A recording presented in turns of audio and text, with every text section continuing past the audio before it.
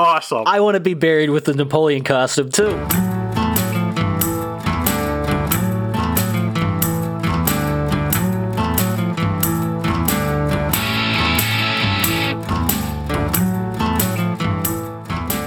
March 17, 2021. This is Rare Encounter number 36.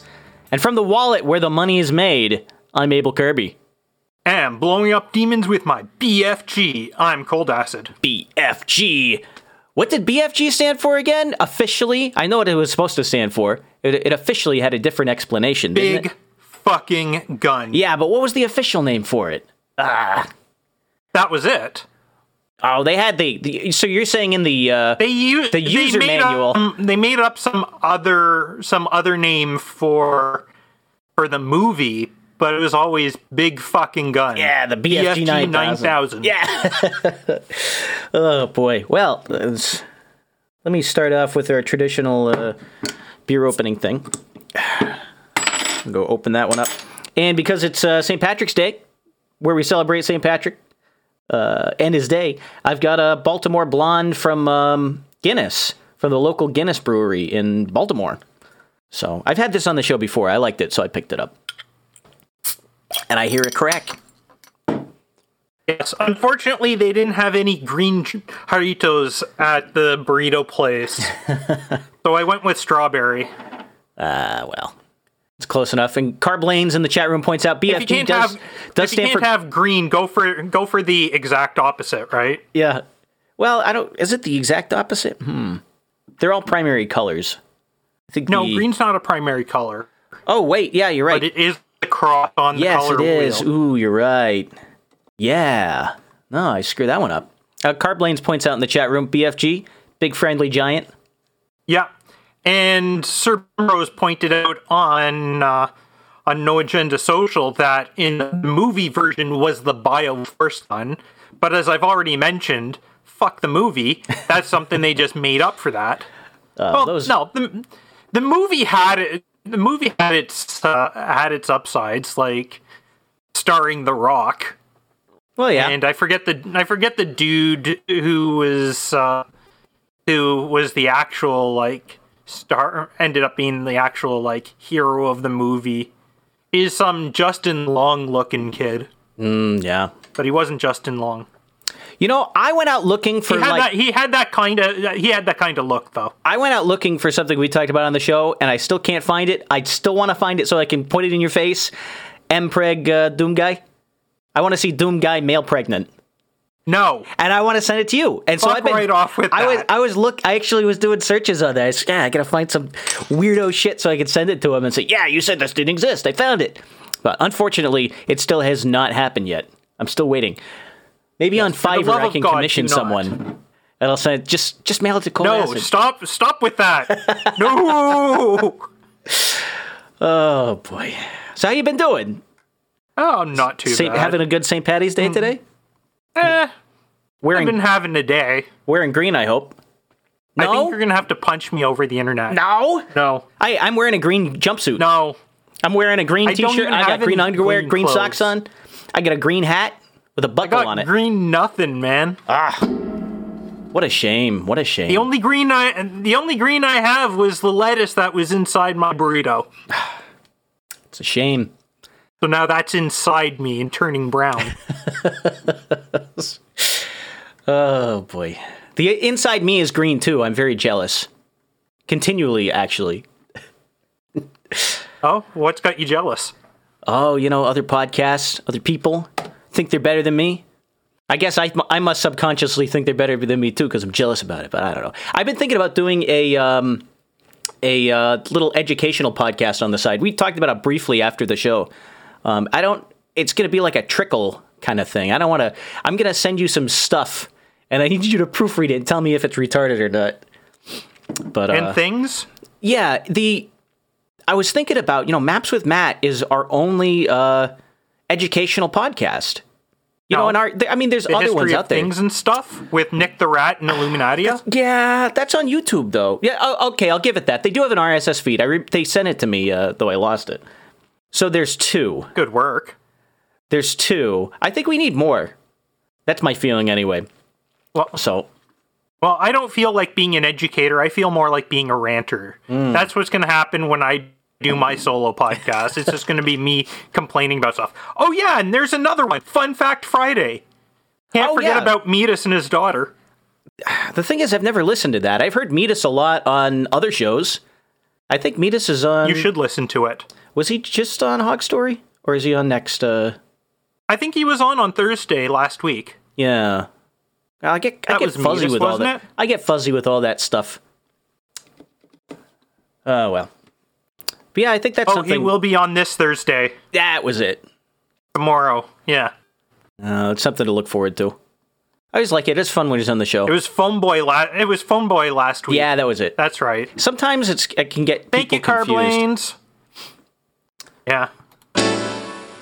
That's my brain. Bum, bum, bum, bum, bum. I still think it sounds like the opening chords to Benny and the Jets. That little clip right there. It sounds like I just know, the but notes. it's off a little bit though, right? It's close enough. Oh well, speaking of close, like if you shifted like maybe like a quarter octave, right? Benny and the Jets. Now the chat room singing the song. That's cool.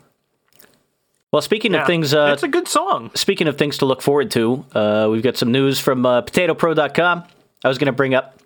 Of course, we covered potato news on Rare Encounter. And this was one that I only found on Potato Pro. I didn't find it even on some other websites, which usually run with this sort of drivel. But Pringles has a series called Passport Flavors that they run in Japan. It's actually Pringles Japan is what the division's called. And it's centered around replicating regional flavors from different parts of the world. And their newest flavor they've just announced this week is... Round of drum roll, please. It's a Texas-flavored Pringle.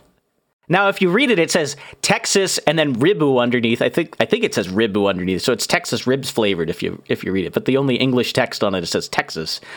And if you look at the diagram on the can, it has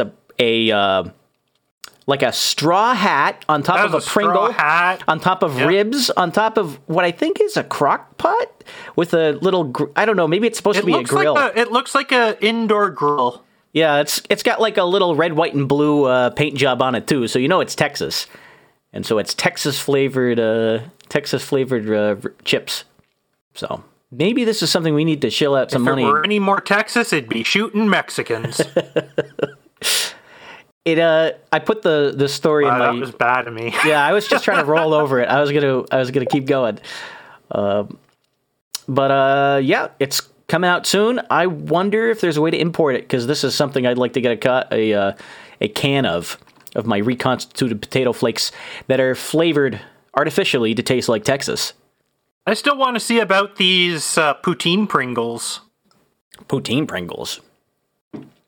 Now what? Yeah, wasn't it poutine Pringles I mentioned like several shows ago? It could be. I know we talked about some weird food stuff. You didn't have any potato news, and I brought some. Yeah. I'm trying to... So it's poutine flavored. It's not Pringles with poutine on it. I remember we did a story about basically opening a bag of chips and then putting taco stuff inside the bag.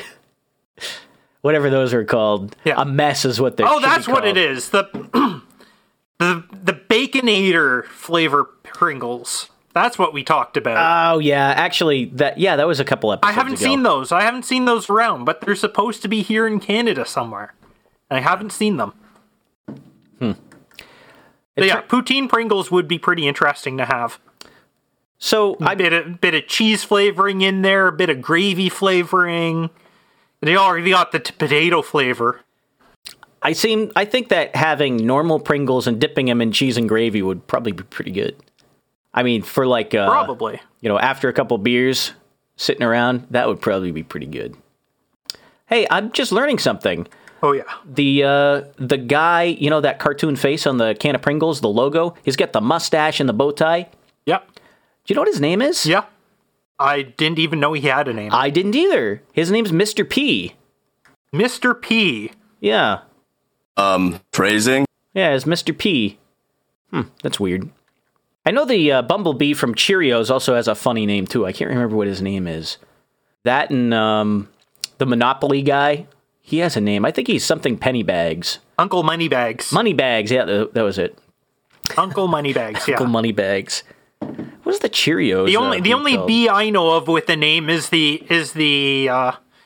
one from The Simpsons.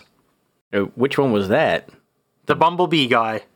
I must not have seen that episode.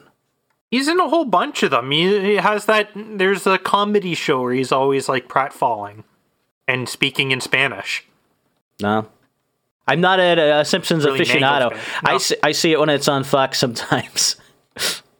Oh, I loved watching it back in the old days when the show was actually good. You know, around between seasons 4 and 12. There was they're on what? Season 32 now? They had it on that could be the right number. They had it on Disney Plus, which I had for 1 year.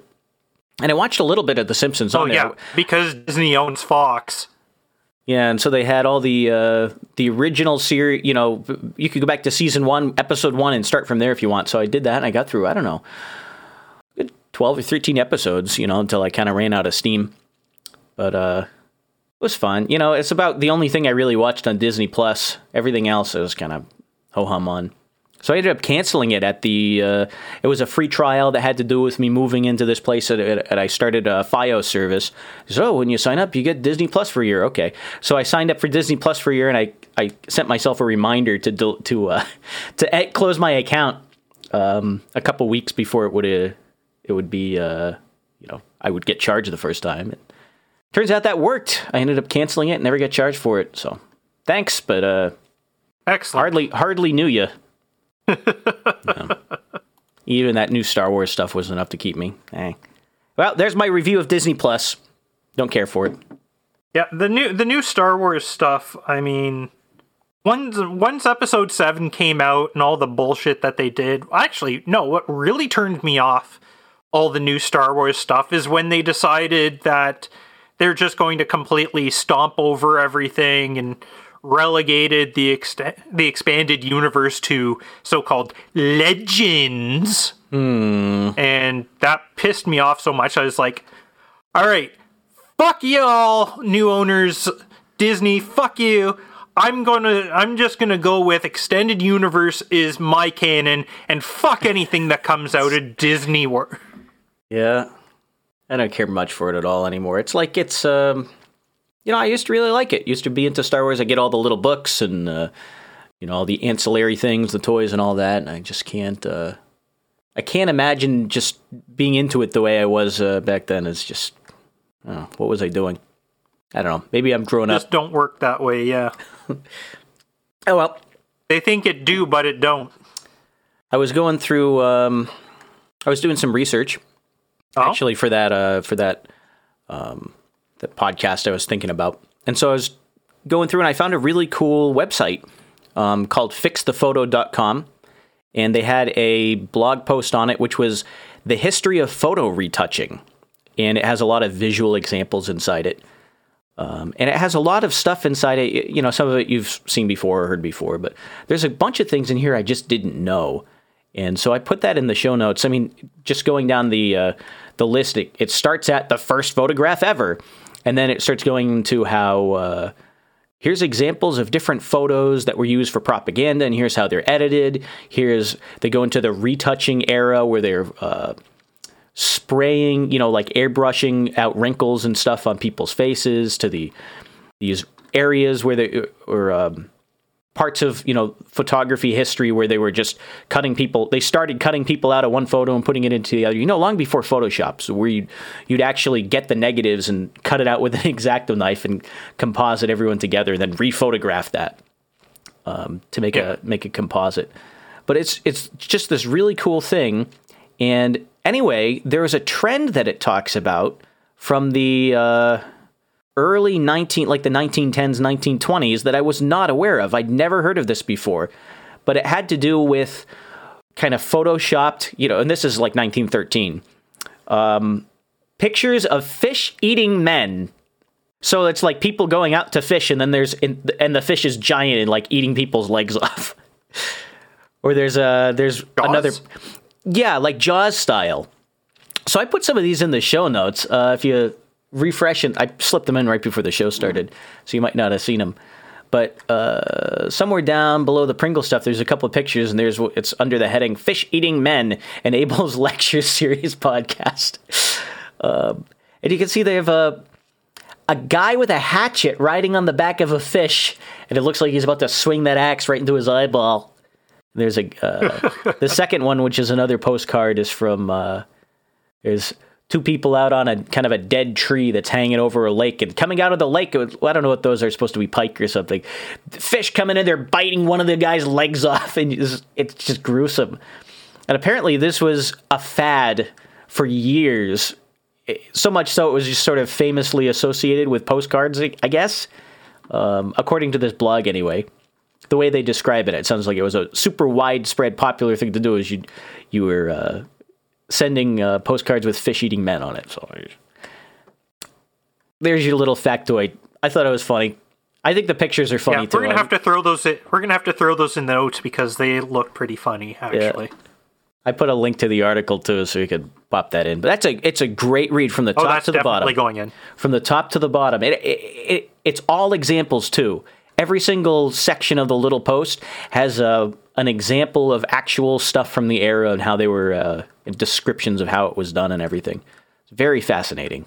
Yeah, I'm scrolling through it, and yeah, there's like images as much as there's text. Oh yeah, it's I'm gonna, just for the chat room, I'm gonna pop that link right in there. There's some great stuff. Yeah. It reminded me... Well, now it's time for me to bring some... Oh, I got one more thing before we switch gears, because I wanted to go to another thing we like to talk about, which is that this all reminded me of, which was Stanley Kubrick's Space Odyssey. And there was a book about Space Odyssey that came out. It wasn't the fiction book. It was a book about the making of the movie and what was going on and all the trials and tribulations that happened to make that during the course of this, and all the technical challenges that they overcame. And there's a little bit of that, since we're talking about photographs, I wanted to bring up that they were doing a lot of double exposure shots back in the in that era.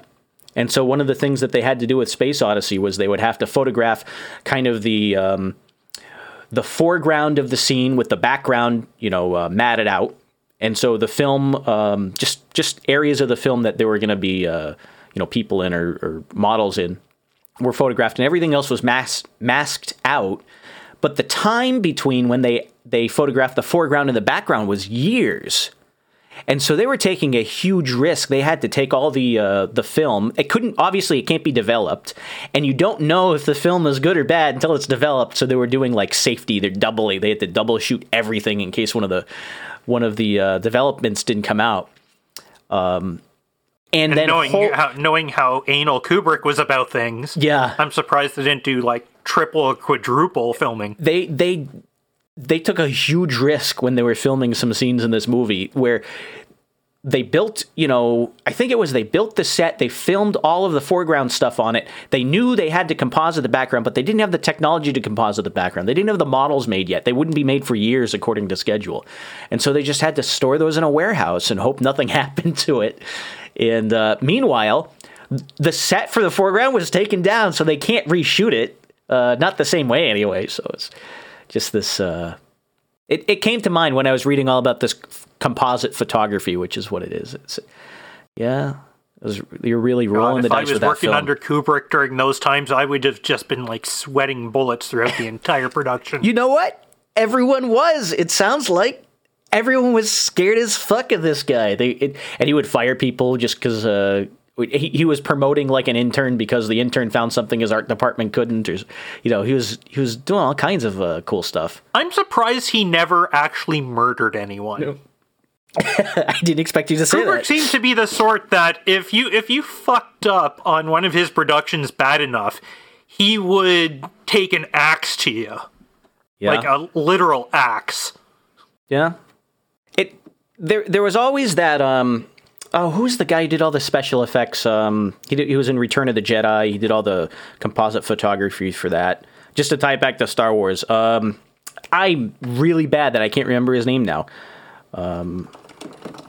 I'd suggest checking IMDb, except for the fact that they're even worse of a pay site now than they've been. Yeah. Well, I can't remember his name now. He was the guy who was supposed to get the credit for all the special effects, and then Kubrick kind of pulled a fast one on him, and he put his own name instead of this guy. Oh, what a dick move! Yep. I'm running through. It's like a sin that I forgot his name because I should know it off the top of my head. But anyway, we can move on. It'll come to me in a minute, I'm sure. So I bring some sad news today. Uh-oh. It was news that came out after last week's show, but what happened was actually before the show. And that is, did you ever watch Stargate SG-1? Yeah, I did. A lot, actually. You remember Ball? Yeah, he was one of the villains. Most amusing of the System Lords. Yeah, he was one of the villains in the show, kind of early on, I think. Yes, right? but well, not exactly early on. He wasn't in season 10. Was like one of the. He was one of the longest running villains of the series, but he was always like an affable sort of villain. And then one of the movies afterwards, one of the made-for-TV movies afterwards, was built around him. Anyways, the actor who played him, Cliff Simon, actually passed away in a accident last Tuesday. Uh-oh. That's sad. Kiteboarding. Kiteboarding? Yeah. That's a way to go. Kiteboarding. Yeah. So he was more than just an actor. He was a guy who would go on adventures. He was very sporty. He's actually from South Africa as well. But yeah, it's like it's pretty sad. He went away that way, like in an accident, kiteboarding in California. Yeah. Is there an obit for him or anything we could put in the show notes? Well, I'm putting an article about it in the show notes. Yeah. You want me to put that in the? I'll put it in the room as well. Yeah. Deadline.com. What a name for a site. Yeah. Cliff Simon. Oh, I didn't even consider that. Oh my god. As soon as I saw his face, oh yeah, I know this guy. I thought you were talking about a different guy in the show. No, this guy. Who? Cliff Simon? Yeah, Cliff Simon. Yeah, as soon as I saw his face. That's what I meant. As soon as I saw his face, I recognized him. I was thinking of someone else. Yeah. Jeez.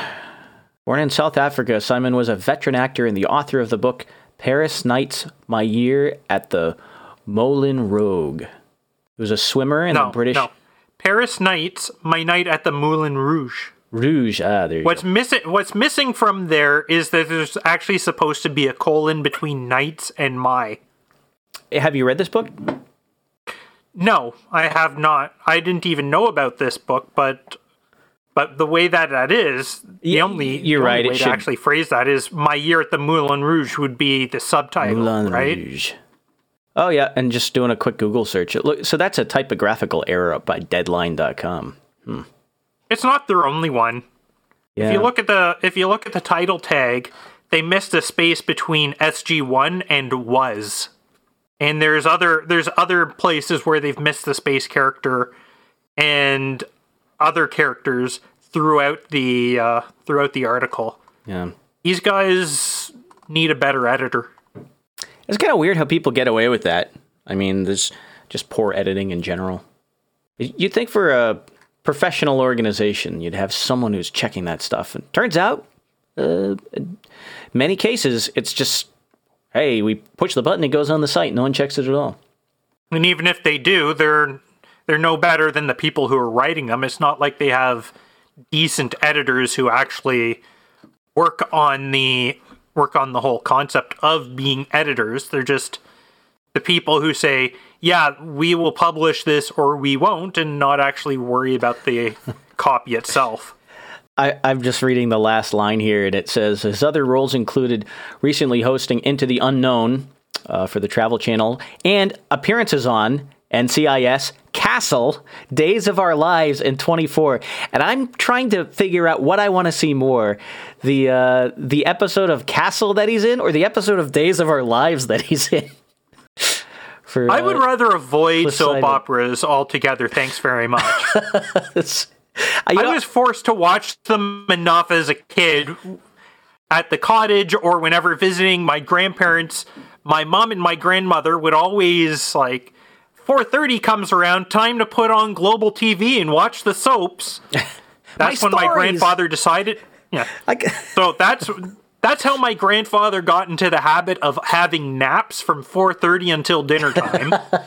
And my brother and I and my uncles, we'd all go out either for walks or go for a swim or otherwise try and get out of the cottage. Just so that we wouldn't have to deal with Mom and Granny watching their soaps. Yeah. I've been watching more of these things because of soap operas, I mean. Why? The job I'm at, they have a TV. I've never had this before. They have just a live TV in the break room. And it's on whatever channel the last person left it on. And so usually if I go to get coffee, I don't know, at 10 in the morning or something like that, or sometimes in the afternoon, depending on what channel it's left on, it's just whatever's on TV. You end up seeing Young and the Restless? I don't know what all of these shows are, but I just stood there and drank my coffee watching this bullshit on the screen for a while. Some of it's entertaining, like it's just people who are, the acting's bad. They're just aghast that you could sleep with Lisa, I don't know, Lisa. I don't know anything that's going on. It's entertaining in the sense that you enjoy torturing yourself, you masochist. It's that or reruns of like Walker, Texas Ranger. We get those on the TV a lot. There's a whole. I would rather watch that. There's a whole lunch crew that watches that and Knight Rider. So they all have lunch at the same time, so they can watch it on TV. Don't knock Walker, Texas Ranger. Don't knock Knight Rider. Okay. Those were great shows back in their time. I think they're good today. You could tell some of them are a little. I don't know. They don't look too good over the. Well, yeah, they're dated. And they're all in 4:3 too, which doesn't help them. No, but I mean, back in those days, even Japan was still making shows in 4:3. Oh yeah, it's hard to change. They didn't start making widescreen shows until like early 2000s, even in Japan. Yeah, they were doing it before we were, though. That's for sure. I really think the widescreen format is.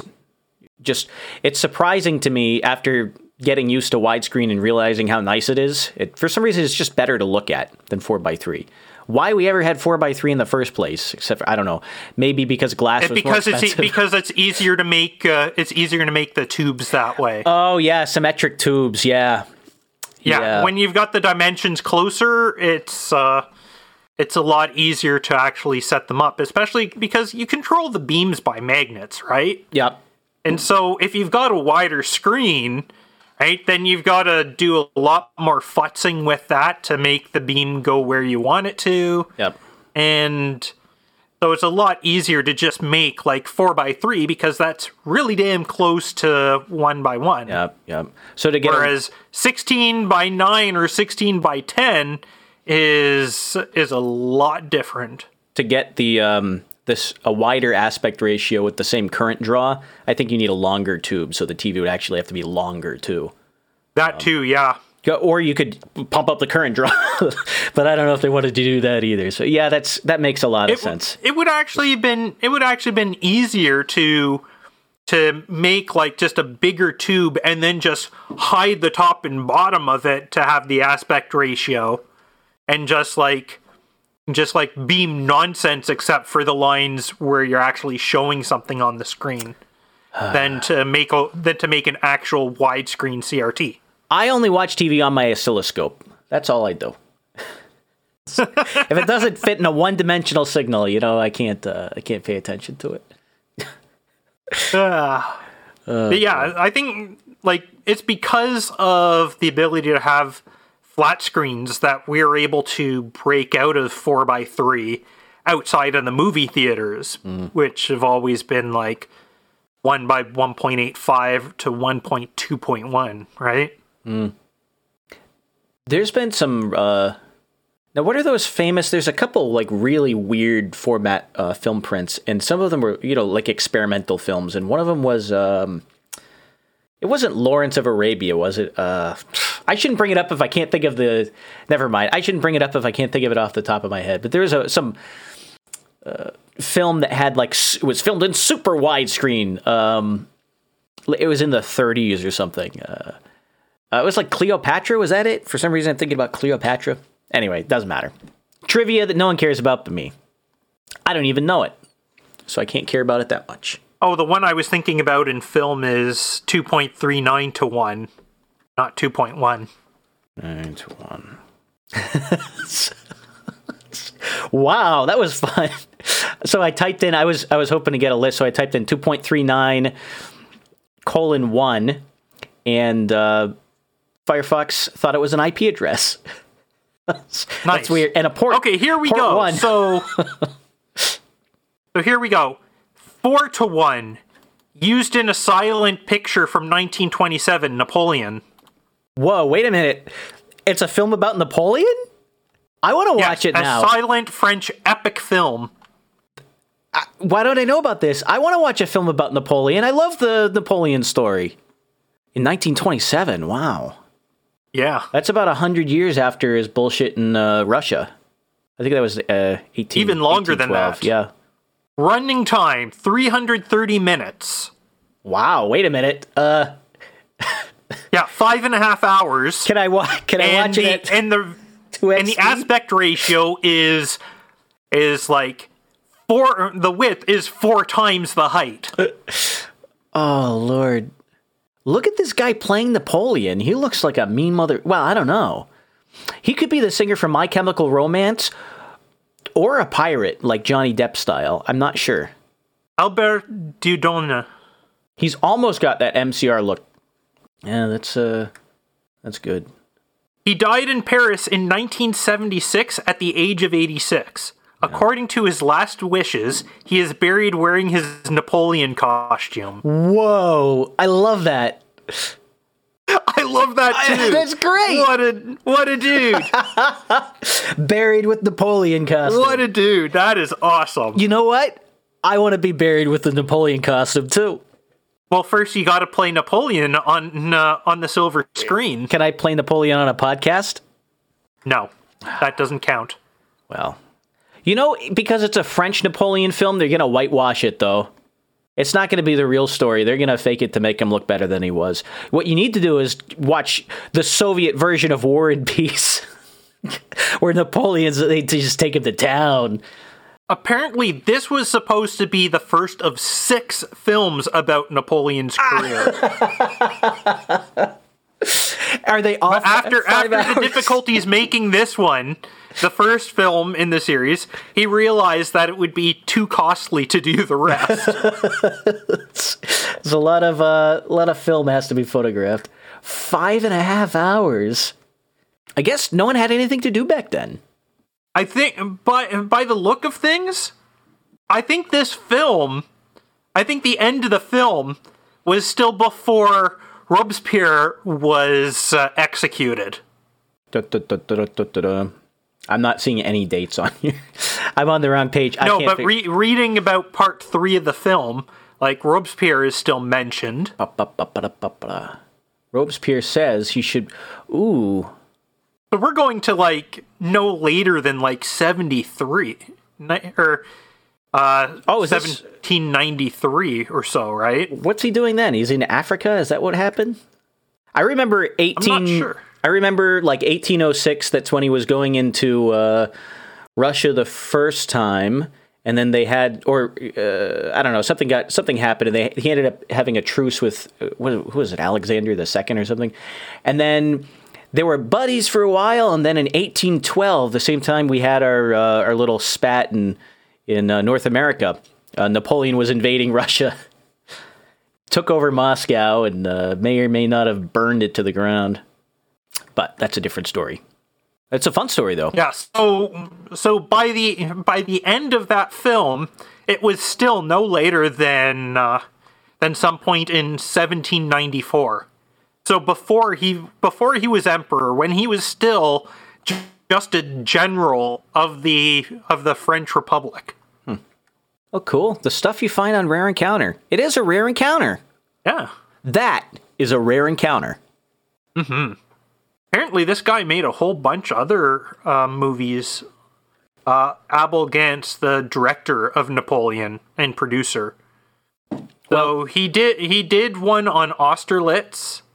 He did one on Lucrezia Borgia. I closed his tab. Well, speaking of Napoleon films, you know who was going to make a Napoleon film, right? Who? Stanley Kubrick. Kubrick's dead, isn't he? Yeah, he died. He had plans. They had a script in place. It was one of the things he was going to do before he died. Oh, damn. He was working on putting together a film, and allegedly, the next thing he was going to do was a epic about the life of Napoleon, filmed by Stanley Kubrick. And man, I'd be on top of that shit.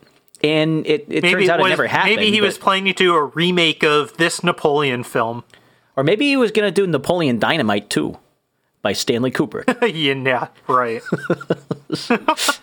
I think it's far more likely that he was going to try and succeed where Abel Gance failed and make like a 6-part movie series where each film is like 5 hours long about the life of Napoleon.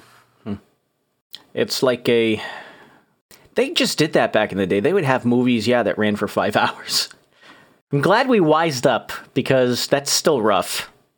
I don't know. You'd have to have like at least an intermission or two, so people could go and like empty their bladders after all the soda they're drinking. I presume in France they would step outside and have a baguette and a cigarette.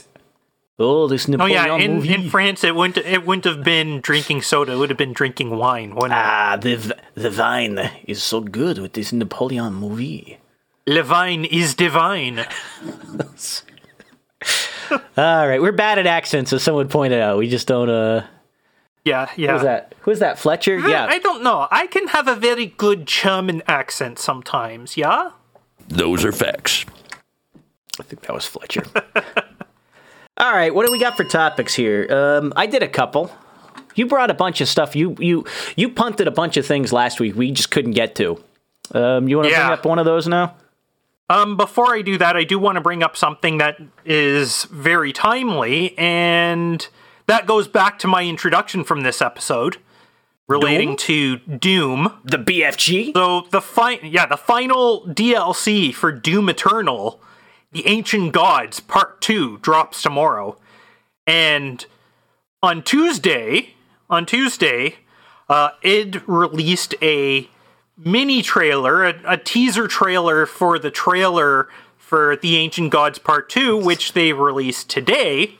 So you have, in 3 days, you have a teaser trailer for the trailer, the trailer for the DLC, and the DLC release itself. And this podcast is the teaser for the trailer for the trailer for the teaser for the DLC. Something like that.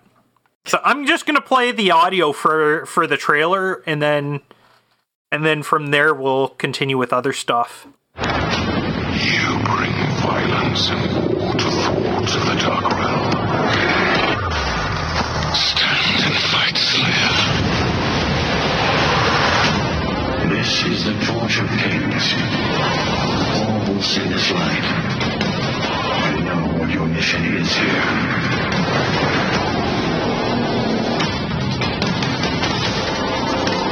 To the Hellbreaker. May it serve you well.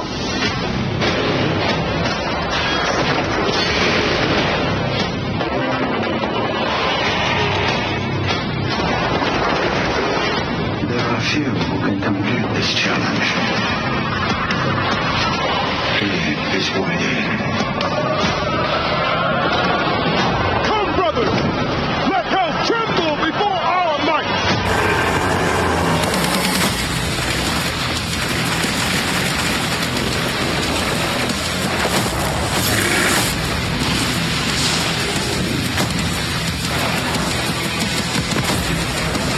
The time has come for a reckoning.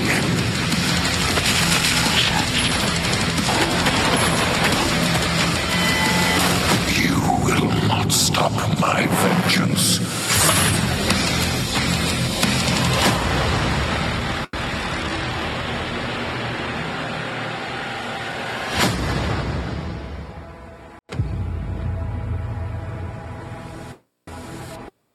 You will not stop my vengeance.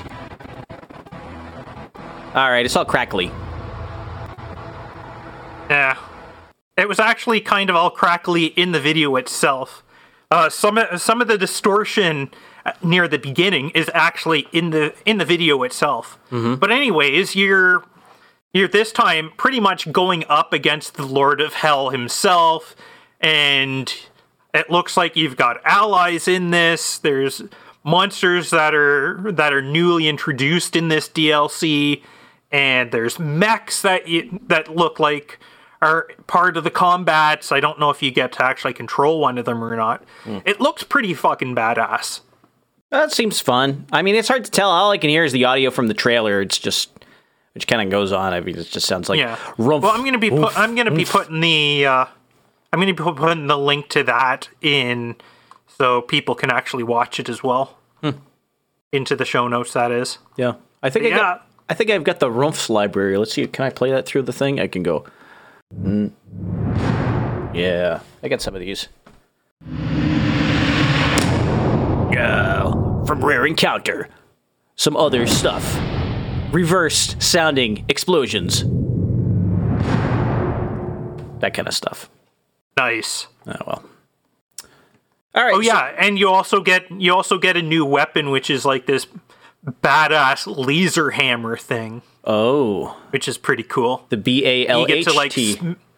You get to actually smash bad guys with it. So you can hammer them from above and just squish the fuck out of them. So it's a gravity hammer, is what you're saying? Phrasing. It's a gravity hammer. Kinda, yeah. It's like, it looks kind of like the gravity hammers from the Halo games. Oh, cool. All right, so now let's get on to these other topics of mine that have been punted over and over and over again. So where should I start? Let's start with the J-pop invasion. Yeah, what's this about? I know what J-pop is, but what's this invasion? Okay, I'm gonna send you the link in the back channel, and we can do a little bit of a cold read of the article. Which back channel? Oh, I see it. On IRC. There, you should have it. I got it. Yeah. Do you want me to read this? Okay. I will read the first paragraph, and we can alternate on paragraphs, maybe. Okay.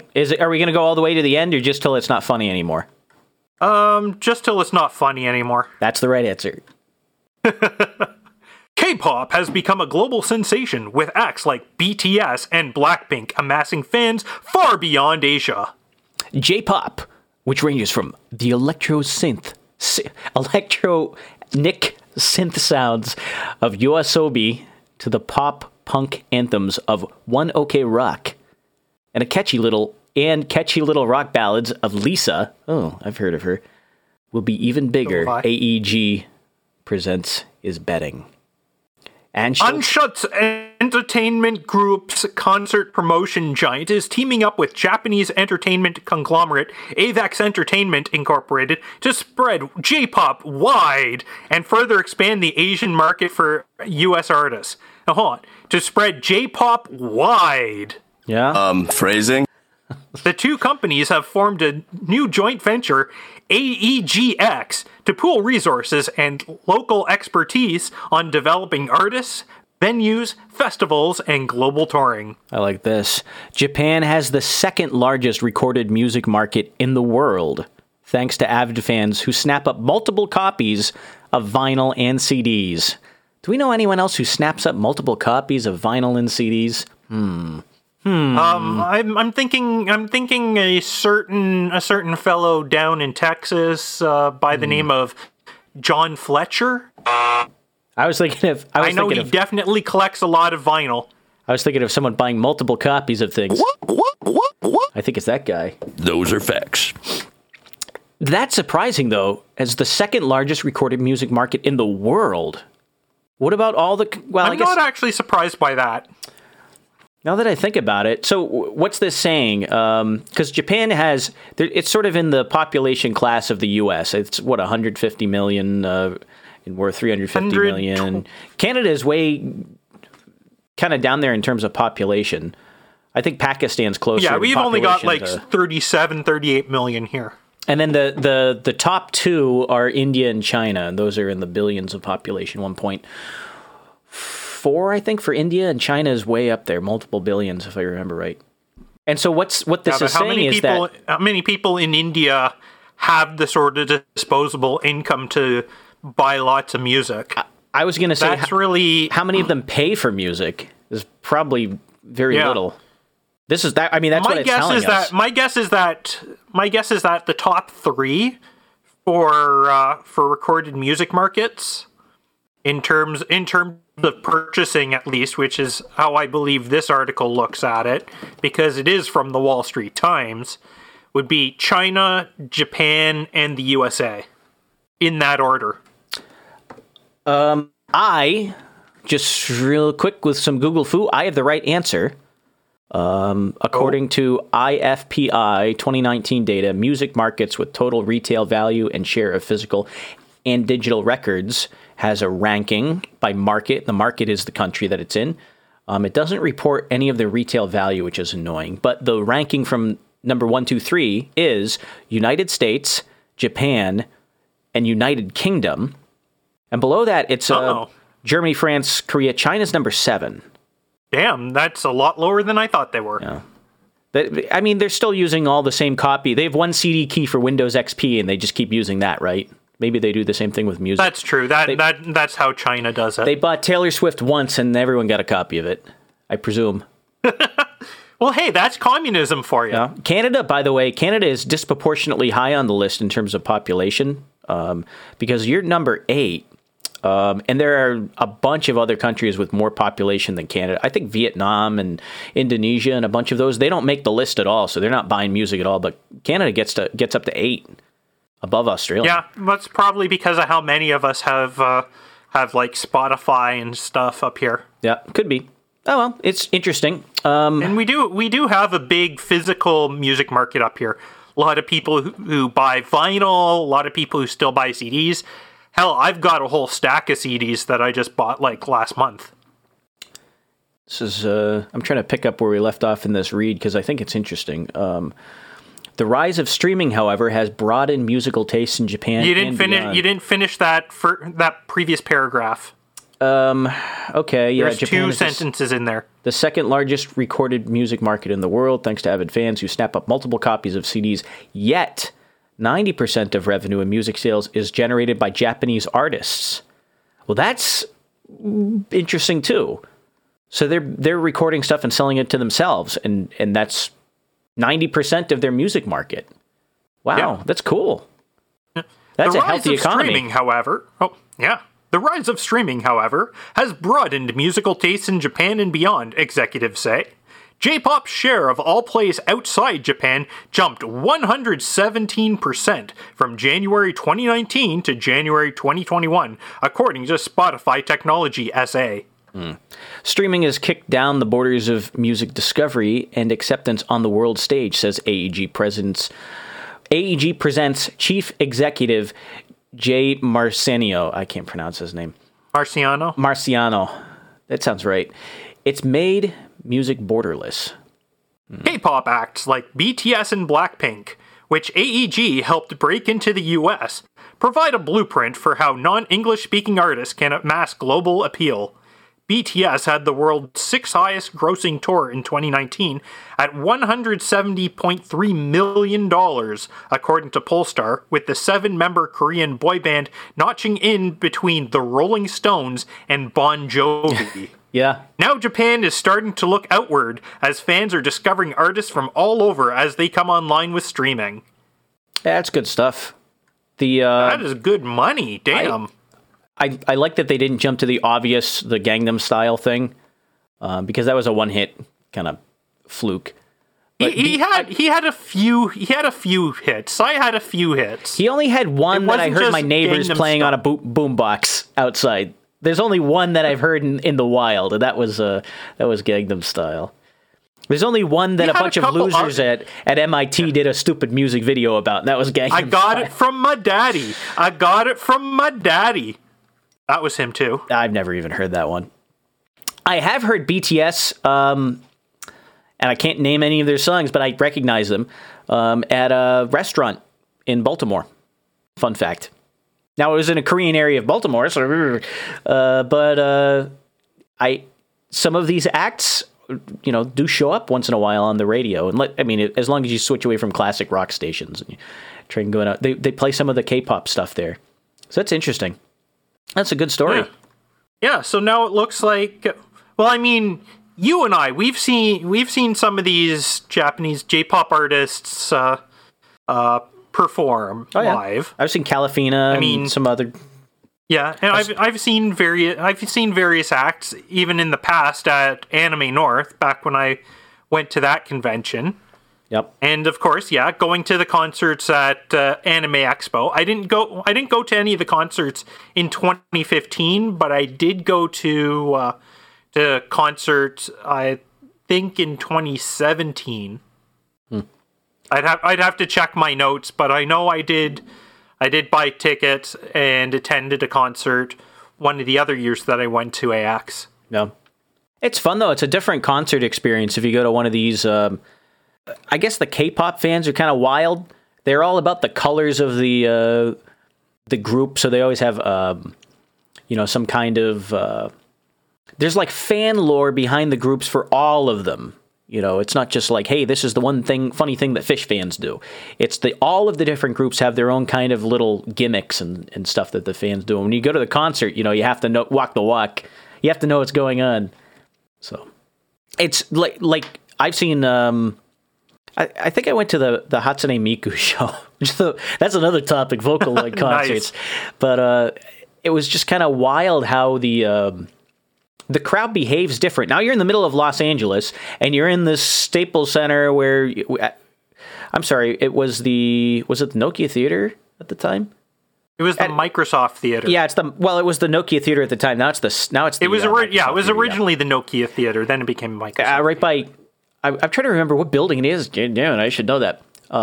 It's like they're right next to each other. I can't remember which one I walked into. It's like in that whole entertainment complex right next to the convention center. Yeah. But they would have a different rock concert there another night, and the crowd would be... it's all different people, but just the way the crowd behaves is strange. I would recommend that if you want to do something adventurous, go to one of these Asian band, and I don't just mean like Asia, I mean like from Korea or Japan, where they're going to sing in a different language. Go to these concerts, because it's interesting. The crowd behaves differently. Don't forget to bring your light sticks. Yeah. Bring the right color, too. God help you if you bring the wrong color. Yeah, your life is forfeit if you bring the wrong color. Yeah. Well. That was good. Yeah, so it sounds like we're gonna see more anime music showing up in the West now. Yeah. Give me a second. I'm gonna grab a second beer tonight. All right, I'll play some Mulatto Butts. Alrighty, we're back, folks. Make another marker so you know where to uncut from. Thank you. I hate that song is now stuck in my head. Your favorite song? Mulatto Butts? Cold Acid's favorite intermission song. Let everyone be known. The one thing Cold Acid likes? Mulatto Butts. Boy. Oh, they're black and white butts. What can you say? Well. I wonder if that Napoleon movie had any black and white butts. Okay, make a new mark for where to start up again. I already did. I don't know. I keep stopping this pedal, man. This pedal is the highest technology in podcasting. It's the newest advance in podcasting technology, and we have it. This is exclusive. I can license this technology to other podcasters. For a nominal fee, you too could have the technology to buy your own pedal and plug it into your computer. Yes. You'll get it so that Adam will give you like a nobility title for free just for introducing this to him. That's where it went wrong. Instantly Baron Abel Kirby. Well, I'm almost there. I'd be Baron. I don't know. I haven't got around to donating this in a little while. I should, I guess. Yeah, I've gone a little douchebag. Usually I donate like right at the beginning of each month, and now we're like more than halfway through. Yeah, March. I think part of the thing is, don't tell anyone this, but I really haven't been listening to the show much. I do catch it, but what I ended up doing is putting it on a little bit in the car and back and forth, and I'm not listening to every episode. Like I told you, I'm a dedicated non-completist. This is the mistake with not listening live. Well, I have other things to do. My weekend is, especially my Sunday, I have stuff to do. I could listen to it live if it's at 8 p.m. Not if it's in the middle of the day. I got stuff going on, dog. Even when I'm doing stuff, like, I can be cleaning the house on Sunday, and I've got it playing off the Roku upstairs and off the computer down here. I'm that doing way, stuff as I go through the house, I'm still listening to the show. I'm doing things like writing music. You can't have stuff in the background when you do that. You really have to tune everything out. You can't have stuff in the background for that. So, and I've been on a war against FOMO. You know what FOMO is? The fear of missing out? Yeah. It's something that I don't like. I don't really pay attention to that. I do what I like, and if I miss out, I miss out. Sometimes I miss out on things on purpose just to immunize myself against FOMO. That's a pretty neat idea. Yeah. Some Freudian background there, I think. I don't know. Why do we want to continue on the... Do we want to continue on the J-pop stuff, or shall I go to another topic? Yeah, I don't think there's anything more on that that we can add to it. No, what's this? Tell me about the whole article is going to go in the show notes. So anybody who wants to read more can do so. I think we've got time for a couple more things. So, oh yeah. What about this Goomba genocide? Tell me about that. Yeah. So apparently there was a World Count Challenge with Super Mario Brothers. The Super Mario Brothers 35 World Count Challenge, where you're trying to like defeat so many Goombas to win something or something like that. And so there's this there's this site that says it's a Goomba genocide. Mm-hmm. All these poor Goombas getting murdered. Yeah. Murder. Yeah. Murder! You should read that as murder Goombas because we'll give you useless virtual currency for doing so. Murder Goombas, so we give you useless currency for doing so. That's all I can do. Over 317 million Goombas murdered. Oh boy. Is this like never again? Can you give me some context? Is this something where you actually play the Super Nintendo, or is this like a cookie clicker website where you just click on it and it counts up, it accumulates how many Goombas someone clicked on once? I'm not sure. I think it was actually like in-game. Because this sounds like some stupid website where you just click on a button and it's, here's how many clicks there are. Do you remember those websites where they would just have a button? Super Mario Brothers 35 game on the Switch. So it is on a console. Yeah, I think Super Mario Brothers 35. I don't know what that means. What's Super Mario Bros. 35? Oh, apparently it's a game that disappears at the end of this month as well. I just put a link to it inside the chat. Developers, Arika, published by Nintendo. What a surprise! Is it as good as Doki Doki Panic? I don't know. It might be. It depends on what style of Mario you prefer. If you're the type who likes seeing Mario pull stuff out of the ground and throw it at people, then no. What, like if you're the type who just like to see, what's he pull out of the ground? Beats? He pulled out a lot of beats in Super Mario Brothers 2, aka the American version of Doki Doki Panic. Oh, radishes, yes. Boober is correct. There you go. Radishes. Beats. There we go. Okay, I'll give you that. I was thinking of like Super Mario RPG and Paper Mario. I remember pulling things out of the ground. I guess you're right. Yeah, Radish. Daikon, was it Daikon actually? Radish 023. It was Daikon Radish. Yeah, Daikon Radishes. Yeah, I don't even know that. I just presume it is because it's from Japan. Yeah.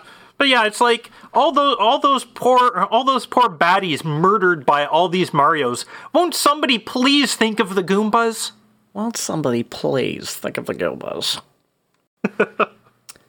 Oh boy, what is a Goomba anyway? They're the little. I know what it is, but what's it supposed to be? Besides a little head with two legs under its chin, what is it? and a beanie like I Tim don't Pool. know. That's what it is. That's what it is. Sometimes they have a spike on their head, depending on where. Yeah, what don't ask me. You gotta ask Nintendo's people about that. I should ask. You know who would know? Goombario, who's the sidekick.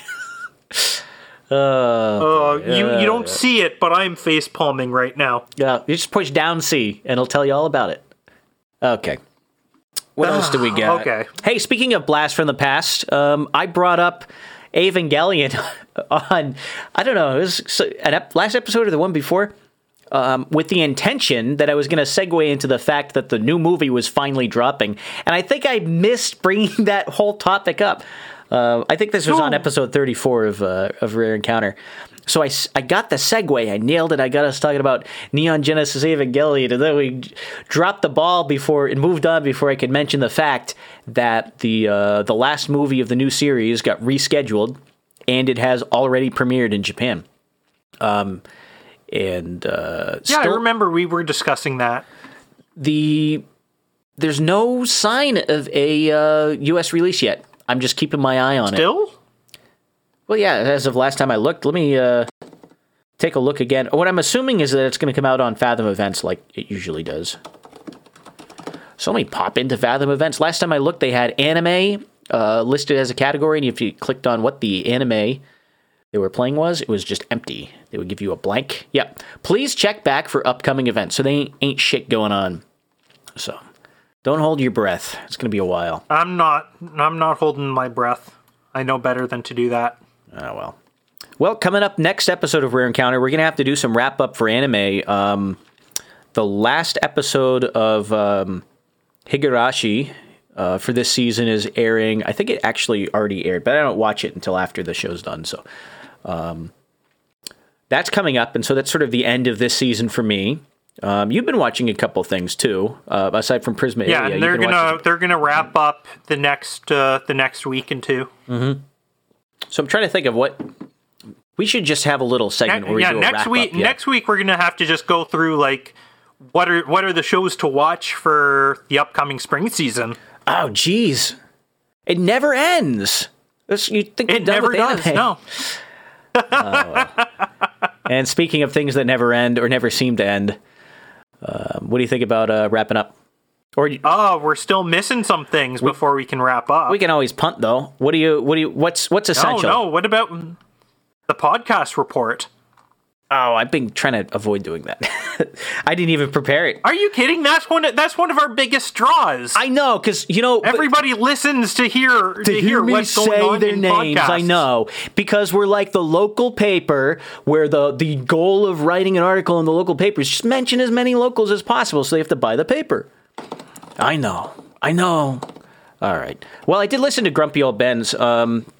That was fun. Let's see, on Monday, I have to get the episode, Fake You, episode 143. And that was about deep fakes and some other things going on. It was one of the things that got me thinking about photo. It got me down this rabbit hole. We were talking about fake photos earlier, and I was talking about this other project I was thinking about, writing an essay on optics, computed optics. And that was one of the things that inspired me, was actually listening to that episode. We had a Hog Story. We already talked about Hog Story, though. We had Phone Boy on their latest episode. I haven't actually listened to. I got some of it on live stream, and I missed the rest. I haven't caught up yet. What else do we have? Behind the Schemes has Dean Reiner on. I was listening to that today. Actually, it's the last thing I was listening to.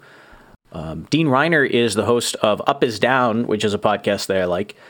I found out about it because he actually donated to No Agenda once, and he had in his donation notice, "Yeah, listen to my podcast." Well, I did, and it was great. Kind of slightly different take on some of the topics that other podcasts talk about. And I like his way of approaching these subjects, so he's great to listen to.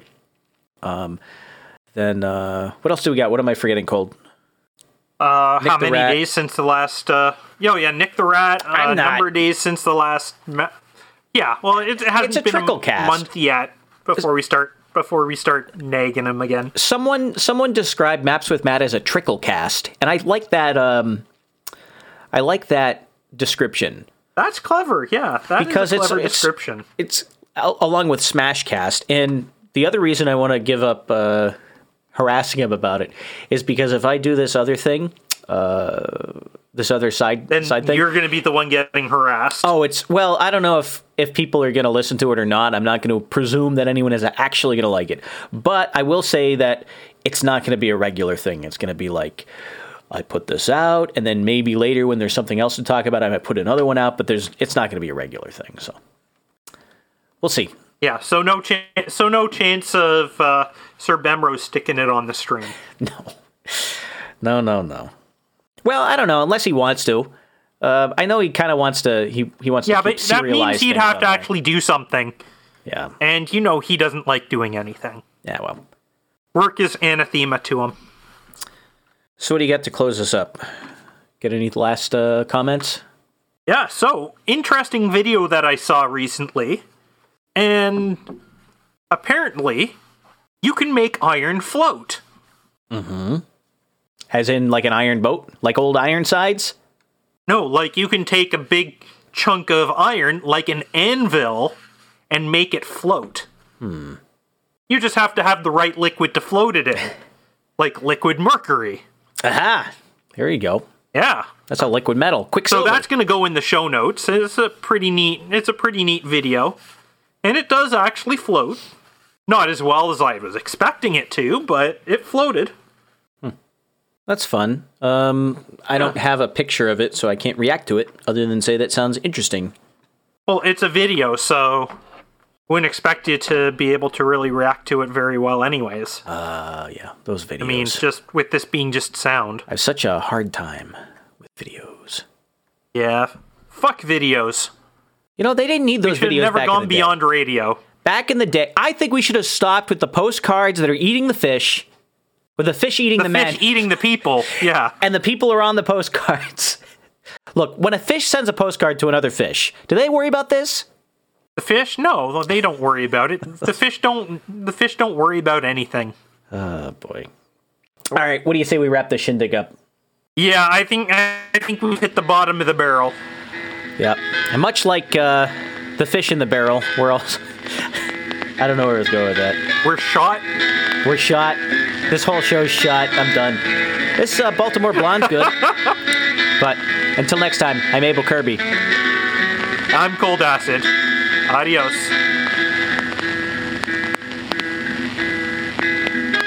I had a good woman, but she lay down, honey, and died. Oh, I had a good woman, but she lay down and died. Don't you know everybody tell me she wasn't satisfied?